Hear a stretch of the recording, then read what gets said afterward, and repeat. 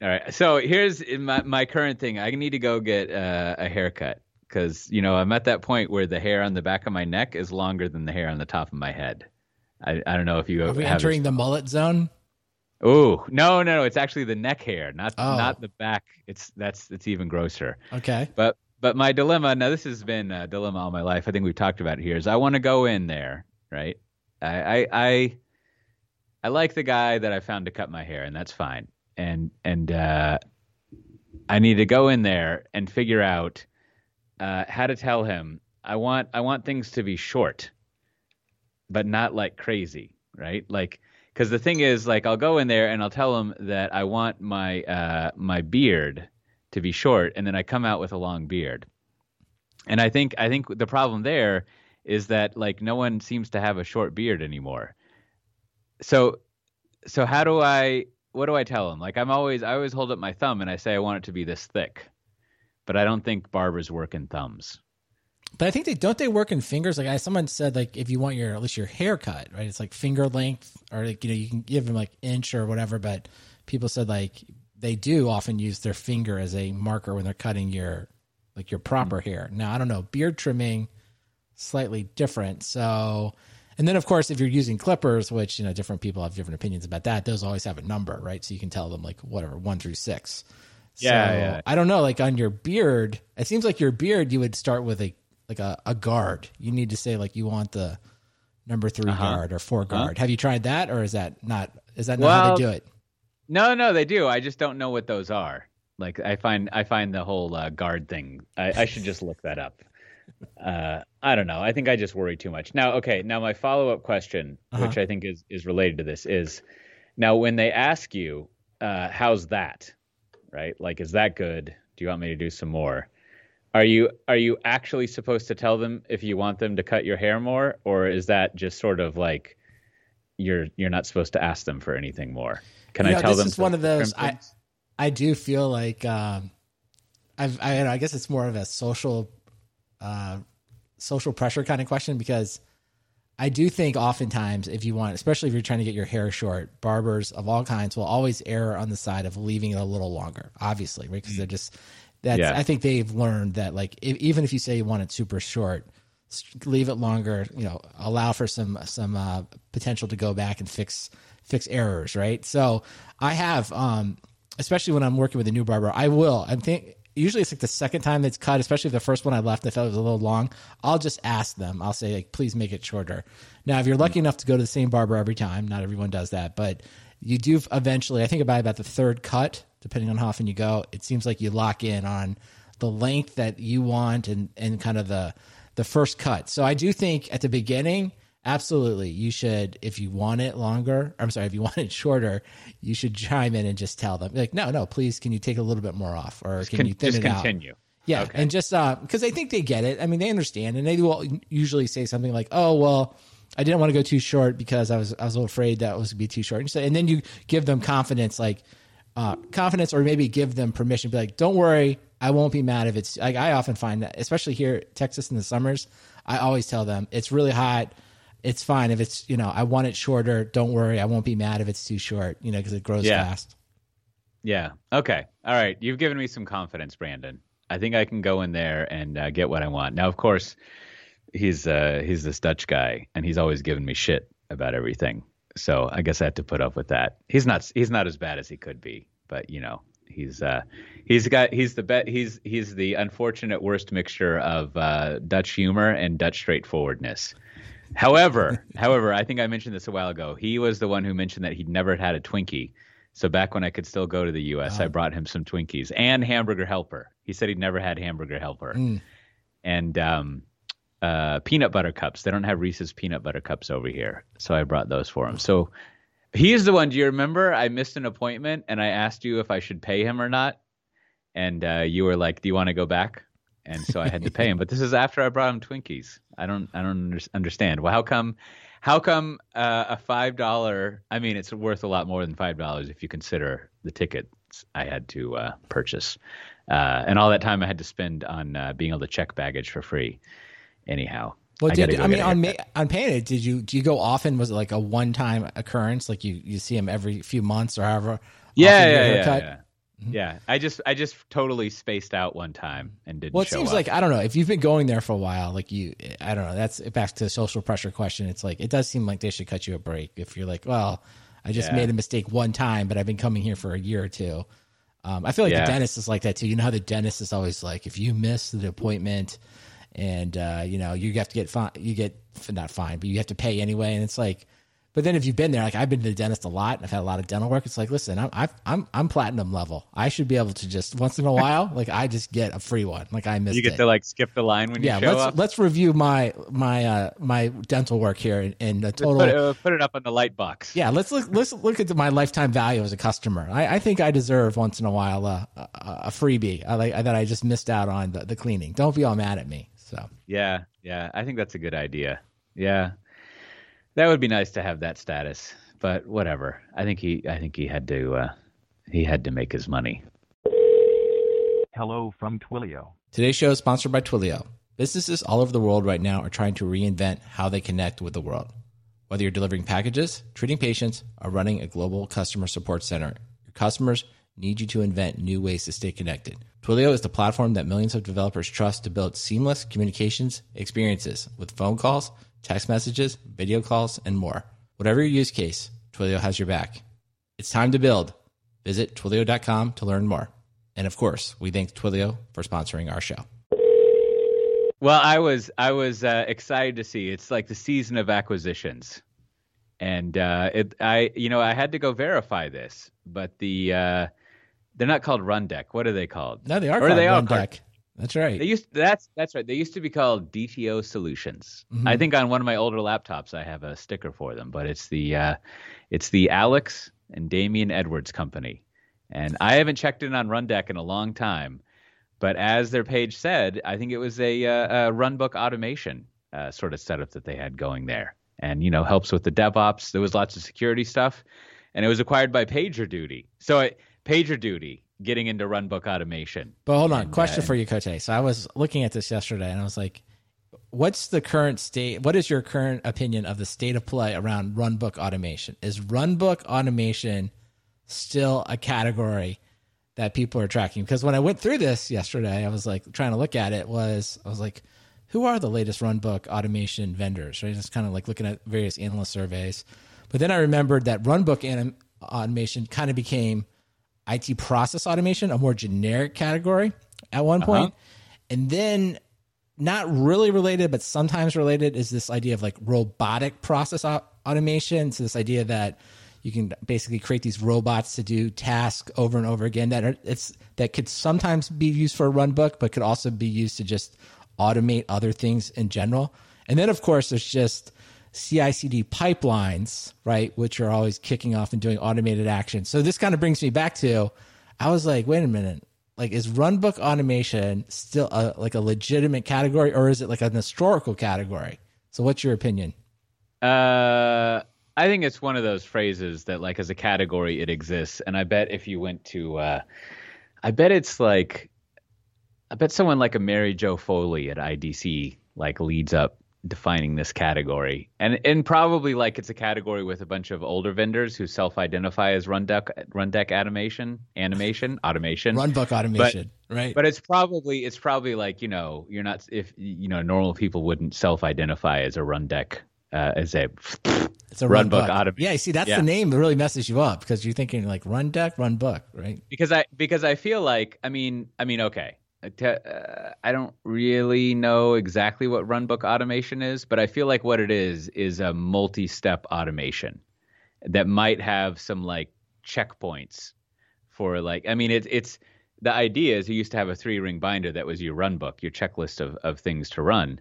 And so it's sort of like automating all of that. So it would just be like, here's a 10-stage thing of things when you, I don't know, rotate the backup tapes. And you automate all that stuff, and there's probably like some if then else's and branchings and a workflow, which I think it's like a lot of these things. It might be the Cote's Kubernetes cognition problem, where every time someone new comes into that ecosystem, it makes me realize that Kubernetes actually didn't do that and how little it actually does, which is fine, right? But maybe something like runbook automation actually doesn't do as much as I think it does. But I just think of it as just like automation, right? Like I think I'm trying to think. There were a couple of vendors like this that I remember talking with when I was an analyst, and the question I would always have is like, so like, what actually SSHs into there and changes the file? Do you Right. do that? Right. And then they would be like, look over here. Like, meaning that like they don't actually do it. They just sort of integrated with other tools that actually did that work. And your chefs and puppets and other things of the world, they actually do stuff for you. All right, but let me throw one else at you, because I think Yeah. like if you and I were raising money for a company right now and we were wanting to work in this area, I think what we would say is we're an AI operation or AI ops company, right? That Sure. seems to be, because that was my other thought. I was like, well, is Runbook completely subsumed now by AI ops? Because idea, of course, even when going back in time, even when Runbook was somewhat popular, people were always talking about the idea that like, well, we don't want to have people actually having to SSH in and log and do. And of course, a shout out to JJ, right? This idea that like, well, we don't manually go in and fix the servers. We don't want this idea of a Runbook, right? We want to automatically detect problems, kill the server, the whole cattle versus pets metaphor, and we just restart it. And so that's sort of where I think the AI ops people are.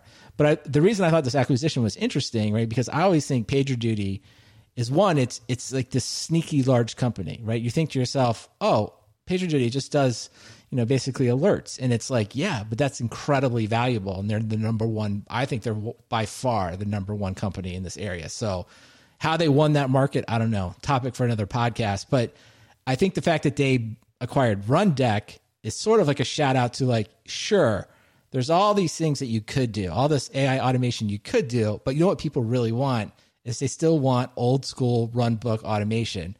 And so this to me, and they're like, and they see to themselves, if we buy Rundeck, this is, as you always like to refer to, this is a classic tuck-in acquisition.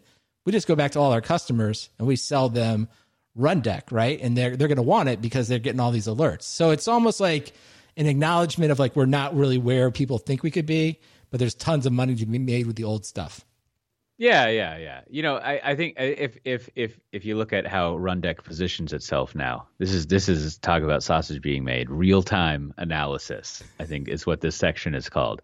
But yeah, I mean, a runbook is basically like, here's the procedure to follow for whatever may happen, right? Like incident management or things like that. And yeah, if your PagerDuty detected that something was going wrong, you would need to sort of execute some incident management or whatever, right? So you want to kind of codify how you try to remediate a problem or fix it or do a deployment, whatever. You want to set that all up and automate as much of it as possible. And, I haven't heard of Rundeck in a long time, but I remember back when I had hearing that it works pretty well and that it's relied on by several people. So it probably is nice that like you tie it together with any sort of like monitoring stuff, and now you can try to fix it, which is fun. Now, I always like to think about when acquisitions like this happen close enough. I wonder if PagerDuty was like looking at a chef, and then this was like the one of those might have been, because this. Basically, if you were putting together a deck, these two would be in the same sort of collection, right? Because what you're going to do is you're going to fill in that hole. You're going to achieve your synergies with either of them. Now, one, they've got different synergy trickle down that's going to happen, but you've got your portfolio from a large perspective, whatever that means. And you're like, we're doing this one thing over here of seeing when things are happening. And then over here, we respond to things happening that we don't like and change them. And however we might do this other thing, we need to fill in that gap. So there are two different ways of filling in that gap. But I always wonder, like, we're the same group of people looking at this, and then what do you know? Next week, the PagerDuty people pull the trigger, as I think the investment bankers would say, and they kind of execute on this second tier thing. And I have no idea if that was happening, but I always. When I've seen M&A stuff like that happen before, there's almost this must be one of the cognitive biases. It's not sunk. Well, maybe it's sunk fallacy, but maybe there's. I tried to listen to that book in Audible once, Thinking Fast, Thinking Slow, and it was just like too much, right? It was like I wanted to stop and take notes. Like I think it's one of those books where what I need is I need just like the some bullet points to go through to kind of remember that. Uh, so there's sort of this thing. We've spent all of this energy on these candidates. So once we can actually pull the trigger on one of them, we need to get them. And if one of them falls out, we're going to get the other Right, one. we do the other. Well, I had the same thought you had about like, oh, I wonder if Chef was in there. So one, I think we can rest assured the investment bankers called PagerDuty, right? They sent at a minimum, they sent the beautiful PowerPoint deck over. And at a minimum, they got the CEO on the phone for 30 minutes, maybe longer, right? So I definitively say that. Now, whether or not PagerDuty ever showed interest, don't know. But the terms of this acquisition I thought were interesting, right? So it's the purchase price was approximately $100 million with 60% in cash, so $60 million, and 40% in PagerDuty common stock. So what you're thinking of, if you're in the boardroom, right, and you're PagerDuty, and you're like, well, I can get for $100 million, which is roughly half of what Chef got bought for. I think Chef was $220, right? For roughly half, I can get this. Now it's fairly limited, but it also is a very natural upsell, right? It's saying, if you will, I think if you're PagerDuty, it stays very much in the lane of I get an alert, I get a notification, I'm going to issue some type of run deck automation, and I'm going to take care of that problem. Whereas Chef then opens up a whole new set of capabilities, right? That potentially makes them a little bit more competitive with some of their partners, right? So I wonder how much that went into it. Was like, well, we could do more with Chef, and we could definitely branch out into new markets. But if we do that, does that sort of take away from our focus? I wonder if that was the conversation that happened within the PagerDuty boardroom. Yeah. Well, to look at the Rundeck website again for our real-time analysis, they certainly do talk a lot about incident management. So reacting to things going wrong that you might be paged for. Whereas like maybe the view would be that you run Chef to cause the problems that causes PagerDuty to go off, not to do the remediation. Well, I think if you were there, though, but you could have made the pitch of the investment banker said, listen, why doesn't PagerDuty get into actually some level of compliance, right? So maybe they're not the full-blown compliance of legislation, but like, hey, why don't we verify that these servers and anything that we deploy is actually configured correctly, right? So that kind of branches you into config management. So you make the case of, hey, your problem, back to the thing, what do you want with PagerDuty customers? You want to say, I can fix problems faster, or I can offer you less problems. And that would start to be the config management story. But I could see where, again, like I think it's very, like this acquisition is about as safe as you can possibly be in my mind. So that probably means it's a good idea, but it just also kind of limits the upside. It's like PagerDuty is just solidifying its stranglehold on a really solid niche. And I think this kind of says they want to sell more to their current customers and they're not looking to branch out. Because I think the question going forward for PagerDuty, I've always thought this is like, is it, a standalone company for a long, long period of time? Because it seems like a great acquisition target. Like you can think of a ton of companies that like, why not buy PagerDuty and own this area completely? Like it seems a very reasonable priced company for the large mega vendors. So I think that's the other question is like, maybe they buy this one, but they're setting themselves up for a larger acquisition down the road. Yeah. Isn't PagerDuty one of them that's like worth a lot? What is that worth? Well, I think it's worth a few billion, but I'm thinking of like, think of all of our, our other big, I see now. All the cloud vendors. Like there's lots of people that could buy PagerDuty, like a Datadog. I think there's just a ton of stuff that you could do. Like if you're a Datadog and you got a ton of equity, like I think, doubling down and owning PagerDuty, that seems like a very attractive deal in my opinion. Datadog's the one that's really highly valued. Yeah, I think at the time, at least yesterday, I looked at it. $26.5 billion. Yeah, Datadog. Well, I think yesterday it was on the verge of $30 billion. So, like, if you're Datadog, you got to say to yourself, we have got to use this equity to buy something quick. Like, and I think a PagerDuty, you may say, well, I don't want to pay that much for PagerDuty, or I could build PagerDuty. It's like, well, listen, I mean, people said that about monitoring. Look at you, you're a $30 billion company almost. Like, double down, buy PagerDuty. That's going to be a nice cash cow for you for the days when the stock price isn't as high as you want it to be. That makes sense. I'm sure we've come up with this theory multiple times, but I have to imagine that there must be like a pretty solid playbook that eventually any company in systems management tries to do everything. And the like I haven't checked in on ServiceNow in a while, but they don't seem to be doing everything, right? Like I don't, well, they might. I don't know if they have like the full suite of stuff that you would buy. They always, I saw some headline the other day that they were once again getting obsessed with doing workflow management outside of IT.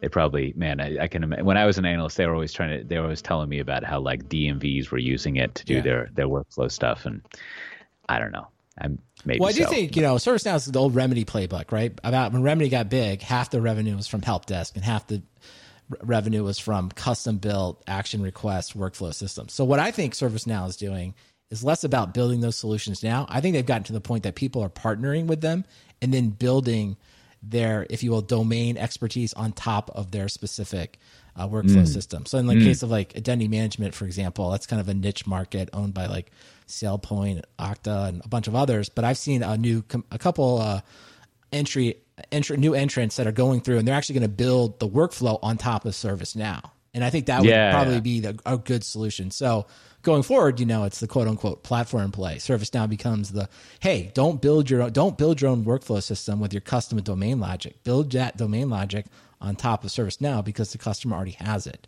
So I think that's going to be an interesting play going forward. Yeah. Now, ServiceNow would have runbooks in it, right?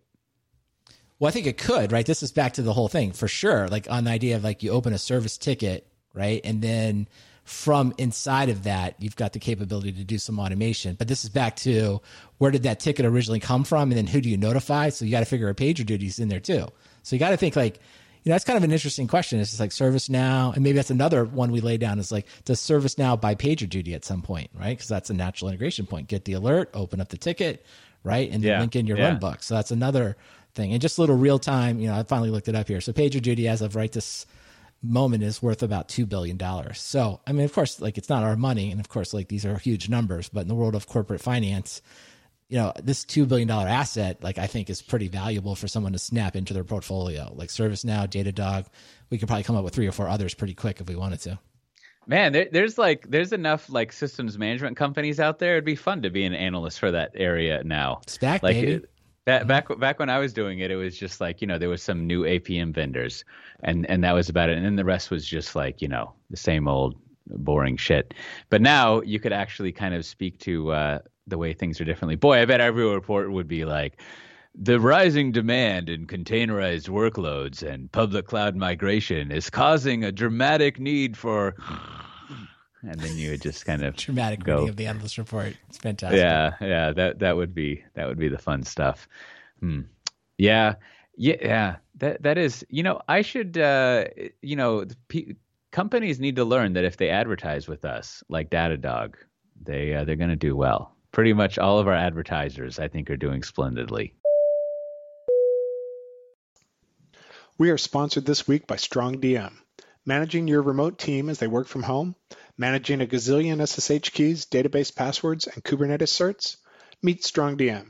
Manage and audit access to servers, databases, and Kubernetes clusters, no matter where your employees are. With StrongDM, easily extend your identity provider to manage infrastructure access, automate onboarding, offboarding, and moving people within roles, grant temporary access that automatically expires to on-call teams. Admins get full auditability into anything anyone does. When they connect, what queries they run, what commands are typed, it's full visibility into everything. For SSH, RDP, and Kubernetes, that means video replays. For databases, it's a single unified query log across all database management systems. StrongDM is used by companies like Hearst, Peloton, Betterment, Greenhouse, and SoFi to manage access. It's more control and less hassle. StrongDM. Manage and audit remote access to infrastructure. Start your 14-day free trial today at strongdm.com/SDT, all caps. Again, that's strongdm.com/SDT. And we thank StrongDM for sponsoring our show. Well, there was also, I think it was from hired.com, which is not dice.com or these other places. But I did, I saw a survey early this morning that it looks like it was the top employers in the tech world. And now there's kind of the same rotating set of people. But what I was, Atlassian and Austin is in there, so that's fun. But what I was interested in, and I should look this up to see what the difference was. But I tried to go look at the original source, but it looks like maybe they just gave this to Axios, who covered it, and you can't actually see the PDF yet, and therefore it's exclusive. So I was looking up the past Hired survey. And it was interesting to see like the huge shift or like the shift in places. Like it hasn't really remained steady. But what you got is it looks like Netflix, GitHub, and Google are the best brands to work for. Now that's fun that it's GitHub. It's somehow they separate themselves from Microsoft. You would think that it would just be Microsoft, but that's fine. Like, that kind of does show you something. Different. Well, the thing that caught my eye about this is like, I don't know if you've seen the rounds here. So I guess Reid Hoffman? Who's the CEO of Netflix? Anyway, so he wrote a book recently, right? And he's been making the rounds on all the podcasts talking about the book and the Netflix culture. And I think what is interesting is he has taken this position that I think is, at least right now, is somewhat unpopular, that hey, work from home it's not working out that well. That as soon as people can go back to work at Netflix, he wants everyone back in the office, right? Mm-hmm. And so my question is like, so I was thinking it's interesting. It's like, one, why do you think he wrote the book now? That's my question. That's the main thing. It's like, because Netflix is doing well, he's still running the company, but he's kind of, a lot of times people after they retire, they'll write the book, kind of their biography or their management principles. And if you kind of go back to everything he's doing, if you think of it through the lens, he's trying to do everything he can to promote Netflix and keep it going. So like, is writing the book like a vanity project? Is it a recruitment tool? Is it, I don't know. Is it really meant to educate people? Because that's the other part of it. It's like, if you're running your business, do you really want to reveal your own, if you believe your structure is so good, it gives you a competitive advantage, would you really want to talk about it and explain it? So I don't know, like, what do you think? Like, what's the motivation? Like, why do people write these books in the middle of operating a company? That is, I hadn't thought about that. I haven't read the book, but so I couldn't comment on it. But also, like, Jim Whitehurst wrote a book, the Red Hat CEO. Mm-hmm. Now IBM, I'm sure, president. Yeah, that's what it is. Yeah, and that is a good question. I mean, I'll take the non-cynical tack, which I think at a certain point, you're sort of like, I need to write all this stuff down, right? Which is fine, right? Like, I need to write down the way that I'm thinking about stuff, and probably also, I mean, the other thing, like, I have no idea what is the case, but sometimes in cases like this, you get a ghostwriter or you get the with author, right? And so now this doesn't get to your question yet. I'm just thinking operationally. You get to the point where it's sort of like, do you ever see that movie that has the train watching guy in it who was in that Star Wars movie? And he was a ghostwriter for someone else, and of course there's a murder on some island. This is kind of an interesting movie, but that can bring a lot of the load off of your writing. But I have to imagine, one, you do that because you're just like, this is good stuff, I got to write it down. And probably, like, to some extent, it's also like people keep telling you should write a book. But then it might also just be like part of the lore of the company that you're working at, right? Like, there is, I've never really read the Ray Dalio stuff or whatever. Right. But I think to some extent that's sort of like, I'm tired of fucking telling people what their job is and how they should do things here. So I need to write this down and they should read it. And I haven't read the Reed Hastings thing either. I mean, well, just to give you a couple quick fact checks here. So Erin Meyer, she's a co-author. So I assume she's the ghostwriter here. Sorry. So she's named.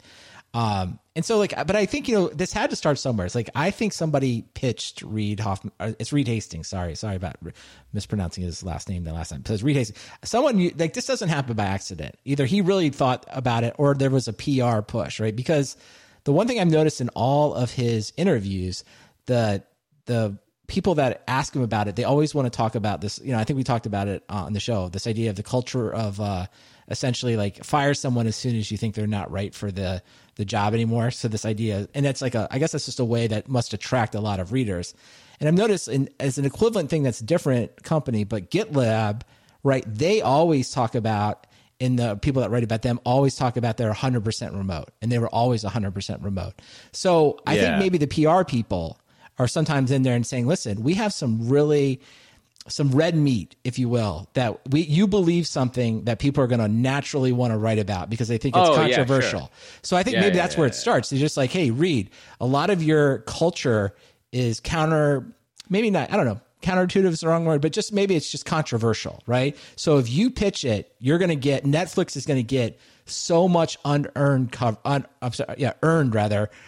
media coverage, because people are going to love to write about the fact that Netflix fires people on the spot if they're no longer the person qualified. And just like, I think they say the same thing to GitLab. They're like, people want to write about 100% remote companies all the time. So if you're like in there with a CMO and you're like, I want to build the brand, I want Netflix to get X thousands of press mentions this year, that may be where the book comes from. Now, I think the problem that potentially that could come from it, though, is then I think if you're forced to write this book, like No Rules, Netflix and the culture of reinvention, like if you agree to do it, then you kind of have to commit to like there being this full blown culture.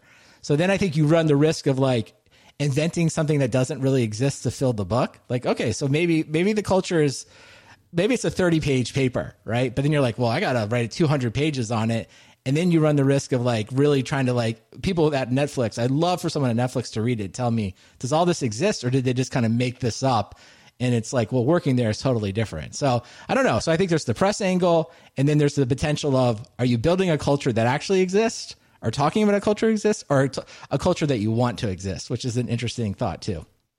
Yeah. No, that is a good question. Like, why did this book come? Like, also, Mark Benioff's always writing books. Yeah, like he's always, and for sure, if you're going to use a trademark company name, like it's obviously like there's a bunch of corporate stuff behind it, and just to confirm, I mean, it probably contributes to the overall brand appeal and recruiting efforts, and also like serves as some kind of manual. I mean, there's just be boxes of those books lying around Netflix now that they hand out to people. You get your water bottle so you can stay hydrated, and your book, T-shirt, and a book, right? Which is fine. I mean, maybe it caught too bad I haven't read the book. I'll go on commenting on it. Much like the report I talked about last week, right, which is a good title pick. But and also to confirm, right? Like, I mean, your PR people are always looking for stuff that people want to write about. So clearly, a contrarian take. Anything about COVID stuff is great. And I don't know. I wish I want someone to write. There was that Axios review of this, bringing them up again. I forget if I mentioned this, but it was like, it was a quick little review of the book, and it was something like, the one thing that he fails to mention is that Netflix gets rewarded for losing money constantly, right? It's just like every time he spends money, invests money, I mean, they might be profitable now, but they were making the point of like, there's something different about how investors treat them versus other stuff. So, as you used to always say, like, as long as those billions of dollars at Google just keep showing up every month, then you're good. Yeah. Don't worry about it. And it is there is something to that. And us digital transformation people or whatever go on and on about that. But I haven't really ever seen that satisfying 30-page paper on like the difference between Netflix and GE, and the difference being that you can't just say like, well, there's a startup that isn't confounded by this past history of stuff. I don't know. There must be I can't think of companies as an example that have kind of gotten over like 100 years or 50 years or even 40 years. I mean, I guess you could point at Microsoft, but anyhow. Well, the only thing, I mean, back to this thing around Netflix, like I can't remember, I think it was an Acquired podcast or somewhere else where they kind of go through the history of Netflix. I can't remember. I'll also find the link and find it. Show notes. But, even in there, they show like several times Netflix tried to sell itself to Blockbuster. Blockbuster wasn't interested. And they even go through and talk about how Blockbuster made some poor decisions that even Blockbuster's management knew were bad decisions. So it's always back to these ideas around, to your point there, it's like a few things go differently And Blockbuster makes a few different decisions. They either own Netflix or maybe they beat Netflix, right? So it isn't like, if you to use one of your favorite phrases, the counterfactual, right? It's like, it doesn't take that much to think of a different counterfactual where Netflix doesn't win. And then the other part of like, I just think as someone who's just worked at a lot of companies, that I always think like causation, correlation, or culture versus success. It's like these books are written such so that you believe the culture drove the success. But most of the time, the books are written after the fact. So like, was it like we just became really successful and now we're just happen to be writing down our culture? But like there was a million, and I think that's why GitLab is an interesting kind of comparison here. Like GitLab's the opposite. Like, hey, come to work from home. They're doing it in a totally different way, and their culture is completely different. And again, they're doing only after they're successful do you write down the culture. So. But all these books, they want you to believe like there's something magic in this culture that led to our success. And it's like, I don't know, maybe you're just the ones that succeeded and now you're just writing down your culture. And maybe in the end, the 6-page memo doesn't really matter. It's your old Halo effect. Yeah. I've been thinking about a new little booklet I want to write called like, I was tentatively titling it Mindset, about all the like, mindsets people need to have, all that stuff I never like writing about or investigating, because it's all just like, just think differently, which is a hard thing to implore people to do. But now, there's another thing that would be sort of like studying like cultures of this culture idea from 10 different organizations, and really like, not just like, I mean, the problem with that kind of study is like, it just tells you the what, like it documents what the cultures are, right, and then talks about if they're successful. But like, it would be more of like, I don't even know what, and it doesn't need to be like so strict and empirical, but it's just more of like, how did these come about? Like what is this culture thing? And I don't know, it'd be a good cross study analysis to do. But, there's a few links we didn't get around to. We got all sorts of administrative stuff. If you want to get a sticker, where do they email it to, Brandon? Their address, mailing address? Just email me your postal address at stickers@softwaredefinedtalk.com. I will be happy to send you a sticker like I did this week. I sent it to Siban in India, so happy to send him a sticker. And then I also wanted to quickly, I got a little info on the Forrester Wave from last week. So some people wrote in, told me some stuff about it. So just to correct anything I said last week, Azure Arc was not in that wave because they were not a GA product. AWS is not in the wave because they can't run on multiple clouds, at least not yet. Probably, wait and see what happens at AWS. It's a big trade show coming soon, reInvent. Red Hat, Google, and VMware. I was talking about the bubbles, but I guess it's really a circle. So that's the market present circle. They're all equally sized circles. So if I implied that anyone had more than the other, but if you actually look at it, they're all basically plus 500 million in revenue. So they're all the same. And the data that was collected was pretty new. So we can say like all of that information is fairly only a few months old, not like a year old. So there you go. Now you know everything you wanted to know about the Forrester Wave from last week. No, that's good. I like to keep up on that stuff. And we got 2 conferences coming up: Envoy Con in October, and also KubeCon and Cloud Native Con in November. Those should be enjoyable. But this week, Brandon, what do you have to recommend? All right, a couple quick recommendations here this week. One is if you've not seen it, there was a good YouTube video that explained how the virtual production of The Mandalorian worked. So I heard a lot about that. They used game engine. I think it's Epic's engine to actually build out the backgrounds. But then I just like, well, what happens then? And so anyway, they have this giant video board, which is an incredible understatement of how it is. So watch that thing and get a look at like how they project the backgrounds, and then they make The Mandalorian, which is going to come out with a new season end of October. So that's a good one. And then I'll just briefly say here, this is a very small, simple thing, but iOS 14 came out and they've introduced this app library, and I really like it. It let me get rid of all these app home screens, and it's sort of like, it introduces this idea of like if you will, the Mac OS dock to iOS. So I always like it when things just show up and I'm like, oh, that's the way it should have been all along. So I've been enjoying that. So if you are an Apple person, I upgraded to iOS 14. I didn't have any problems. I'm sure other people did, but it's been good for me. So check that out.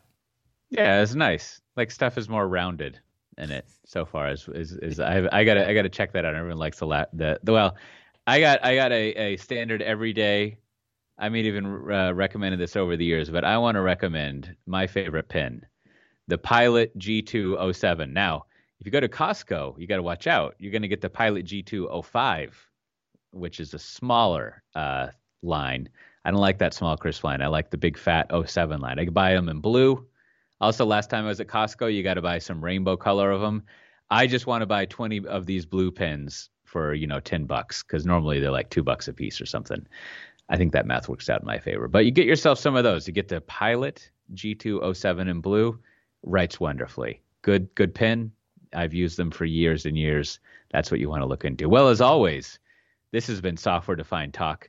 You can find the show notes for this episode at softwaredefinedtalk.com/258. Now, we spent a lot of time trying to get our streaming video working, and it worked for a while, and then I don't know what happened. I think maybe I put too much Skype on the overdrive and NDI or something, so I need to adjust some settings. And maybe we'll get that working next time. Or not. Who really knows? Bye-bye. Yeah, and just think there's some bonus episodes where I'm arranging images on the screen that you can check out. You can go back and look at those. It's really good. Yeah.